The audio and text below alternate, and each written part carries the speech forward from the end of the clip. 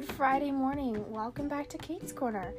Today we're going to explore some of the Easter story that made our story possible, as well as talk about Easter in quarantine and whatever else comes along. Thanks for joining me.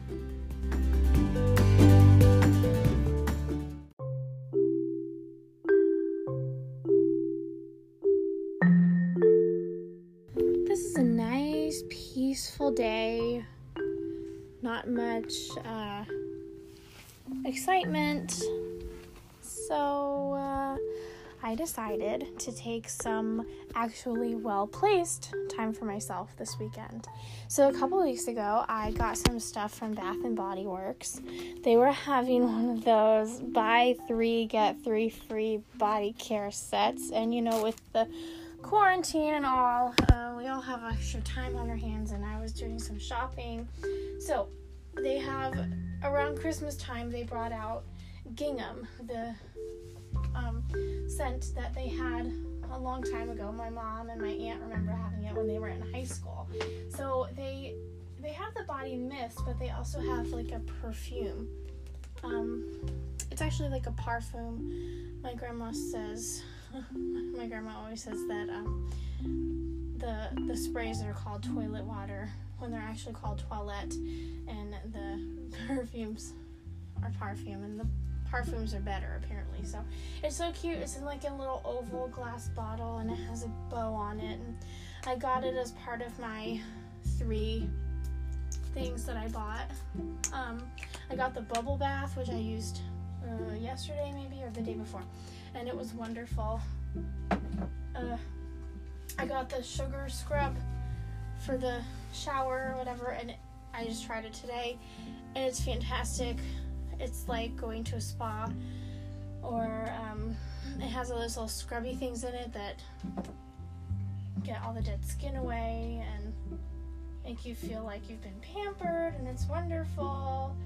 And I got the body butter thing and the lotion, and I love lotion. I love smelling things, and it's wonderful. So I'm just hanging out today, taking some time to smell some things, I guess, and make my skin nice and smooth. So there's a lot to think about during this time of being quarantined, and a lot of time. We have a lot of time on our hands, and a lot of things. We're trying to find things to do since we don't have a lot of things we used to. So I've been trying to be creative, like you've heard before. Some things successfully, some things not so successfully. So today I'm not really trying to be creative, start fresh, do something new. I'm just hanging out. I got Netflix back on my phone because I have a lot of time on my hands.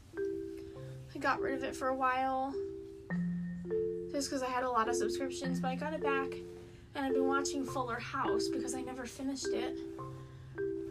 I watched like a whole season last night. I couldn't sleep again, so I didn't go to sleep until like 6 this morning, which is not like me. I need sleep. I like sleep. I get that from my dad. We both love sleep. We need sleep. I can't function without sleep. But yesterday I watched Fuller House, all night, and it was not very productive, but it was okay. And I also got some of those Scoop chips.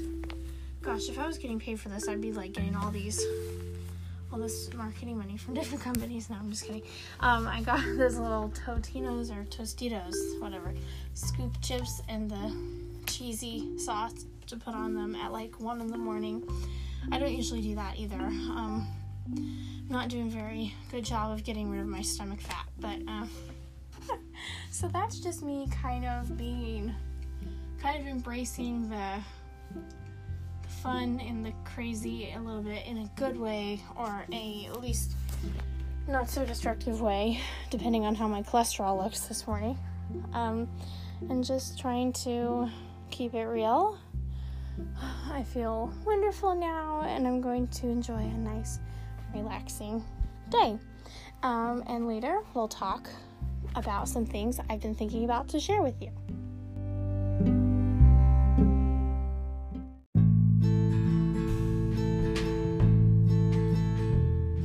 The dog gets really upset when he can't come in my room. I have a nice fuzzy blanket. It's like a white cream color on my bed. And I don't like him to mess it up, so I don't let him in a lot. But he's scratching at the door. Oh my gosh, he's licking my toe through the door. Scout, honey.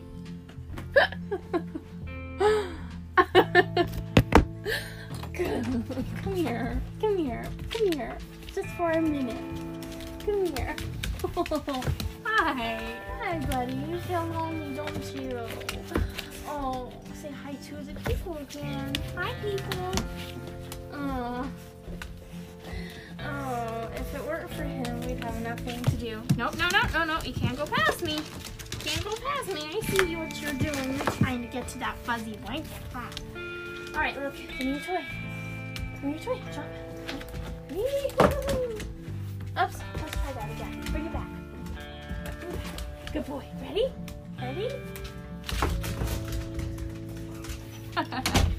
Oh, it's so cute. Well, I think I'm going to go out and play with him before he tries to break down my door.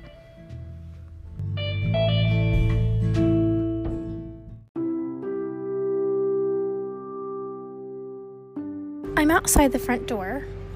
It's windy and about 40 degrees. Although the weather says, because of the wind chill, it feels like it's in the 30s. I'm wearing jeans and a short sleeve shirt and flip-flops, which might not be the best wind and 40-degree attire.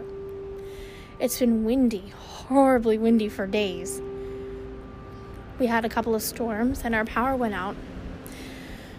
But here we are. It's nice to get fresh air, even if it does smell like cow manure and wood stove smoke. I live kind of in the country-ish, but it's still nice. Someone's wind chimes are chiming, and I can definitely feel the chill. Some cars are going by, but I don't think as many as usual because people are somewhat not supposed to be on the roads, even though they still go probably. I don't know. It's good to get some fresh air. This is a very important spot because I don't come outside a ton, but my favorite part of Easter is the sunrise service. And since I won't get to go to an actual sunrise service this year, I've dedicated myself to having a sunrise outside, which is why I'm really happy that it won't be so freezing cold. I'm going to go outside and watch, hear, feel, whatever, the sunset. I can see light, so I do love sun. You can't really see the whole sun when it first rises. It's just a light, and it's just so nice and peaceful. So I'm really excited to spend some time with the Lord and be outside for Easter a little bit. And then I'm going to watch church online from the church that I go to at school. And I'm going to bake and cook and have a wonderful day. I'll tell you more about it when I get inside and unthaw.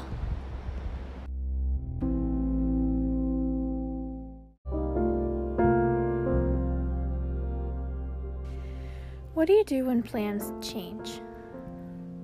And is it okay to be upset? We all had plans of how we thought our life was going to go this season. Then we were hit with the virus, and everything changed. Schools closed. We came home and stayed home. Now Easter's coming up, and we thought maybe plans would change for that, but we were hopeful that we would be done with this by now. But then we approached Easter weekend. If it hadn't been for the quarantine, we'd be having lunch or dinner with our family, having an Easter egg hunt, going to church, doing all kinds of things. But since we're in this situation, we're not. Plans changed. So I was optimistic. I made a new plan. I was going to do this and do that. Every minute, maybe just every hour of my day, of my weekend was planned. But sometimes when I don't have control over a situation, I get sad and I get crazy knowing that there are moments that are left up to whatever happens, or things aren't as good as I thought they were. So when my family decided to do things differently than what I had planned or decided, I was again falling into that sad stage of Easter not being the same, me not having anything to do, and not having any control. See, the reason I was happy is because I had planned so many things to do in that time to keep myself busy. The reason I like structure so much, and the reason I like keeping things routine so much, is because when I'm doing nothing, I feel like nothing. I get sad or glum or blah. Probably what some would call depression or seasonal depression or something, and I might agree with you. But that's beside the point. The point is now I'm facing changes. The third round of changes to my plans. So here's the question. Is it okay to be sad about the quarantine? Is it okay to be sad that Easter is changed? Yes. But there's a place and a time. There's a place and a time to be sad. And there's a place and a time to swallow your sadness. And choose joy, and choose to move on, and choose to embrace the new normal, and choose to remember that nothing changes that the fact that it's Easter on Sunday. Nothing changes Easter. Nothing changes the fact that Christ rose from the dead for our sins. Nothing changes that fact. So I'm still going to celebrate it, despite change after change after change after change, and loss after loss, and heartbreak after heartbreak. Even if I have my moments where I don't really want to. But I do want to celebrate Easter. I do want to give the Lord glory and praise. I do want to find a reason to smile and a reason to be joyful. And I want to revise my plans and continue remembering that God is the one in control, not me.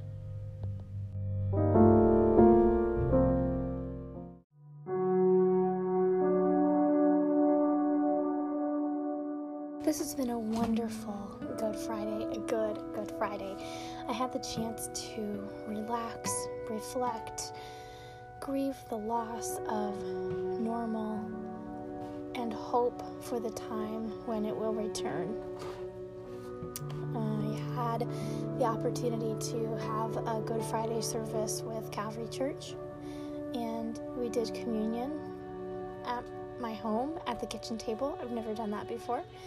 It was a very wonderful experience where I was very inspired. It was very inspiring to know that everyone was doing communion and feeling this with us and going through this with us, and that Jesus had communion, the Last Supper, in a home just like we did, in the middle of chaos, in the middle of the greatest suffering in his life. We get just a glimpse of that, and we're ever more thankful for what he did. I'm going to read today from Mark chapter 14, starting in verse 22. This is the Good Friday reading I was telling you about that I've been really excited to do with you. I know that you have the ability to read yourself, and I have the ability to, do this at a different time, but there's something about reflecting and hearing the Word of God and reveling in it. So, we're going to read about the Last Supper and the crucifixion. starting in verse 22. While they were eating, Jesus took bread, gave thanks, and broke it, and gave it to his disciples, saying, "Take, this is my body." Then he took the cup, gave thanks, and offered it to them, and they all drank from it. I often wonder what it was like in those times. Did they really share bread and all drink from the same cup? It kind of makes me a little gross feeling these days. But it also reminds me of the unity of those covered by Christ. That unity is something that is resembled in that cup.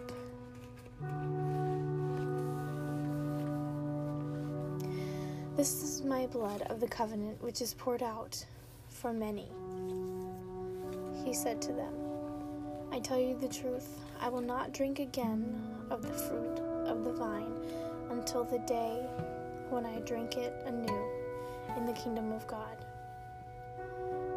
When they had sung a hymn, they went out to the Mount of Olives.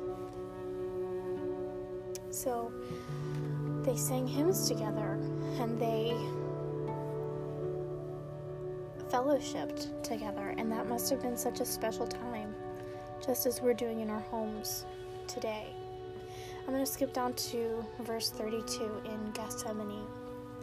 They went to a place called Gethsemane, and Jesus said to his disciples, "Sit here while I pray." He took Peter, James, and John along with him, and he began to be deeply distressed and troubled. "My soul is overwhelmed with sorrow to the point of death," he said to them. "Stay here and keep watch." Going a little further, he fell to the ground and prayed that if possible, the hour might pass from him. "Abba, Father," he said, "everything is possible for you. Take this cup from me, yet not what I will, but what you will." Then he returned to his disciples and found them sleeping. "Simon," he said to Peter, "are you asleep? Could you not keep watch for 1 hour? Watch and pray, so that you will not fall into temptation. The spirit is willing, but the body is weak." Once more he went away and prayed the same thing. When he came back, he again found them sleeping, because their eyes were heavy. They did not know what to say to him. Returning the third time, he said to them, "Are you still sleeping and resting? Enough, the hour has come.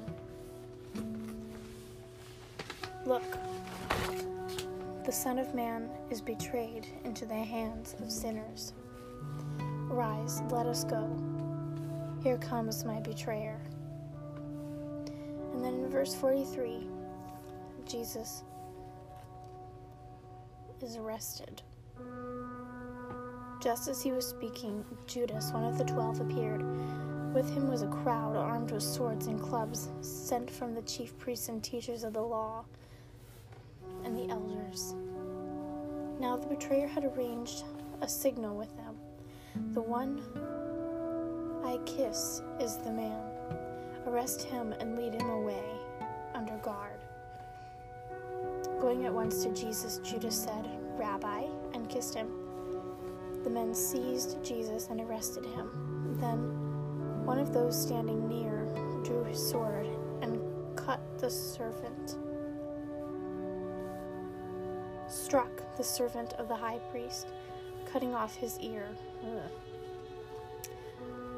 "Am I leading a rebellion," said Jesus, "that you come out with swords and clubs to capture me?"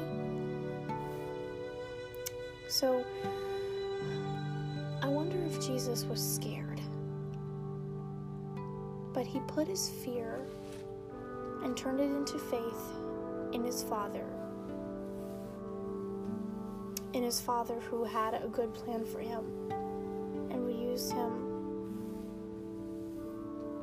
to save us all.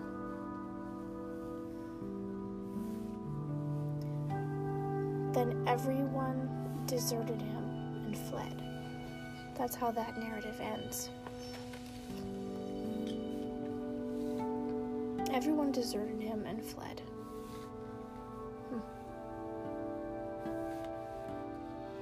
And then we go to before the Sanhedrin. And they took Jesus to the high priest, and all the chief priests, elders, and teachers of the law came together. And Peter followed him at a distance, right into the courtyard of the high priest. There he sat with the guards and warmed himself at the fire. Peter was comfortable in that moment. Comfortable physically, but maybe not inside. The chief priests and the whole Sanhedrin were looking for evidence against Jesus so that they could put him to death. But they did not find any. Many testified falsely against him, but their statements did not agree. Then some stood up and gave this false testimony against him. We heard him say, "I will destroy this man-made temple, and in 3 days I will build another, not made by man." Yet even then their testimony did not agree. Everyone deserted or tried to destroy Jesus. All for us. They did this all for us. And then Peter disowns Jesus in verse 66, as we know he does, and as Jesus knew as well. And Peter was greatly ashamed. In verse 72, it says, "Then Peter remembered the word Jesus had spoken to him. 'Before the rooster crows twice, you will disown me,' or deny me 3 times. And he broke down and wept." In chapter 15, Jesus comes before Pilate. Very early in the morning, the chief priests, with the elders, the teachers of the law, and the whole Sanhedrin reached a decision. They bound Jesus, led him away, and handed him over to Pilate. Now the power rested with him because they did not have the power to crucify, and they were out for blood, so to speak. But it was that blood that they were after, that revenge that would save us all. "Are you the king of the Jews?" asked Pilate. These are the questions they asked him to find out things about him, to get him to basically admit his crime. "Yes, it is as you say," Jesus replied. The chief priests accused him of many things. So again, Pilate asked him, "Aren't you going to answer? See how many things they are accusing you of?" Jesus had been silent up until this encounter, but Jesus still made no reply, and Pilate was amazed. It was the custom at the feast to release a prisoner whom the people requested. A man called Barabbas was in prison with the insurrectionists who had committed murder in the uprising. Barabbas is the teaching tool in this story for me. He is the comparison, the culmination of all of Jesus' efforts. The crowd came up and asked Pilate to do with them what he usually did. "Do you want me to release to you the King of the Jews?" asked Pilate, knowing it was out of envy that the chief priests had handed Jesus over to him. But the chief priests stirred up the crowd to have Pilate release Barabbas instead. "What shall I do then with the one you call the King of the Jews?" Pilate asked him. "Crucify him," they shouted in verse 13. "Why? What crime has he committed?" asked Pilate. But they shouted all the louder. There was no reasoning with them. They were just shouting, "Crucify him." Wanting to satisfy the crowd, Pilate released Barabbas to them. Now this is the part that I love out of all this chaos. Maybe love isn't the right word, but Barabbas represents us. The innocent is guilty, and the guilty one walks free. Barabbas was guilty. He had murdered. We are guilty. We have sinned. But the one who is innocent bared our guilt and our pain and our sin on his shoulders. And he took our place, just like he took Barabbas' place. So Pilate had Jesus flogged and handed him over to be crucified. Now the soldiers are mocking Jesus. And then in verse 21 we have the crucifixion.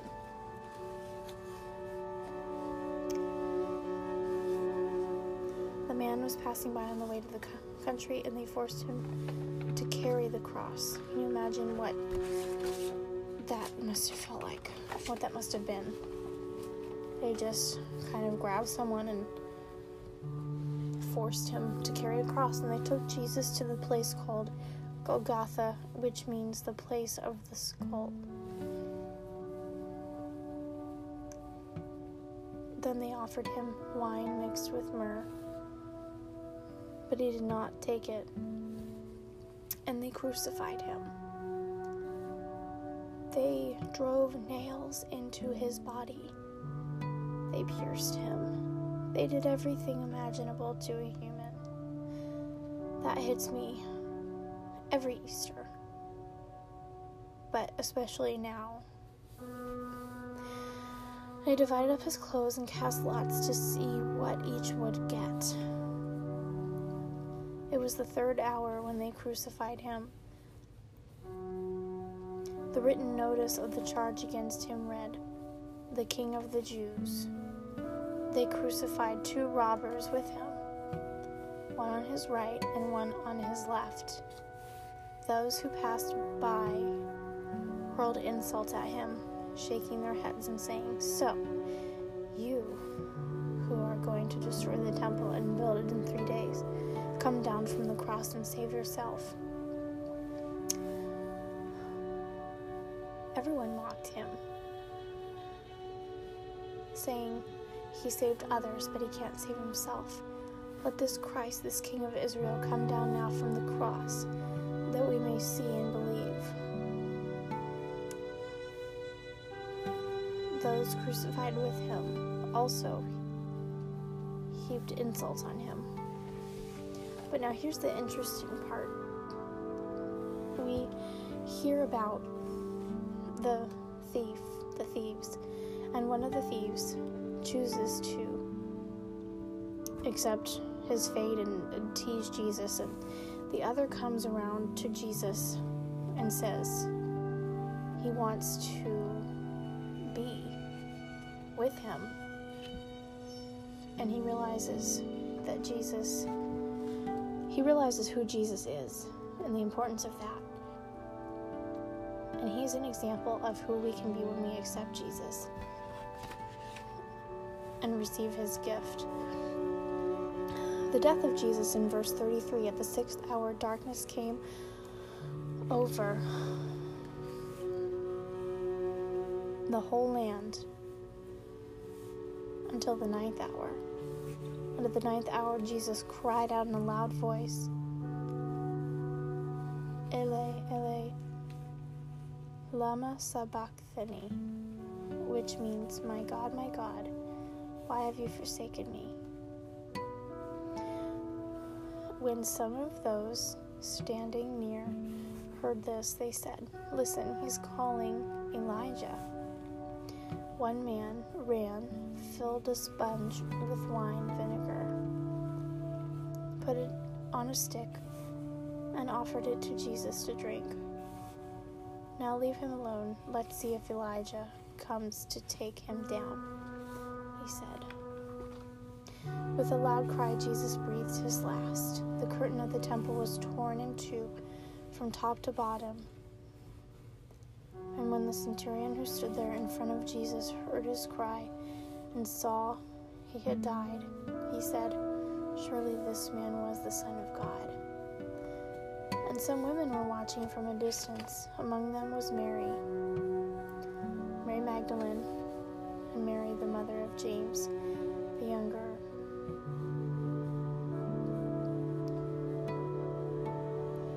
And Joseph.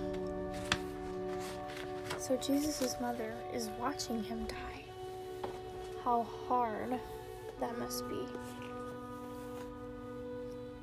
Women had followed him and cared for his needs. This death would change everything for these people. Some believed and some didn't believe. And of course, they bury him. I'm not sure when.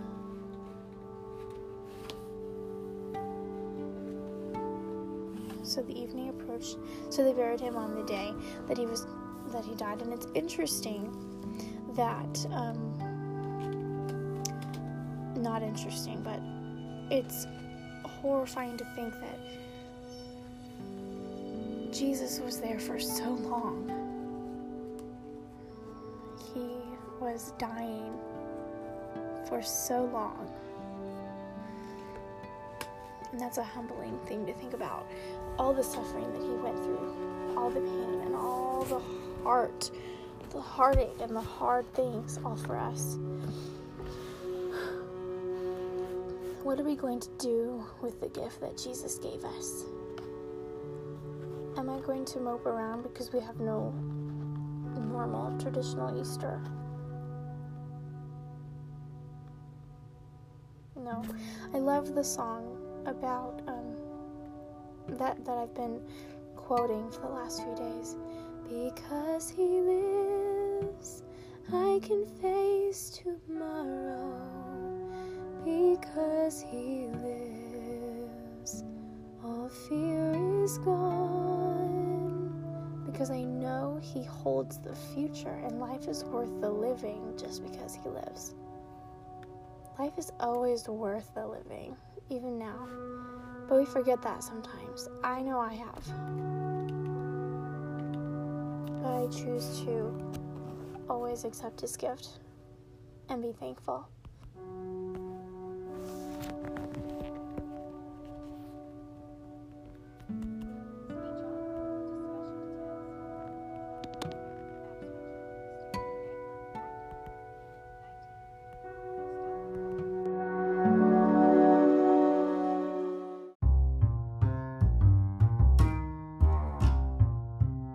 Thanks for spending your Good Friday with me. That's going to be it for today. I'd like to apologize for the talking that my phone's been doing. It's been going to random places and then talking randomly. So while I figure that out, enjoy the rest of your evening. I'll look forward to seeing you tomorrow for more fun. Bye.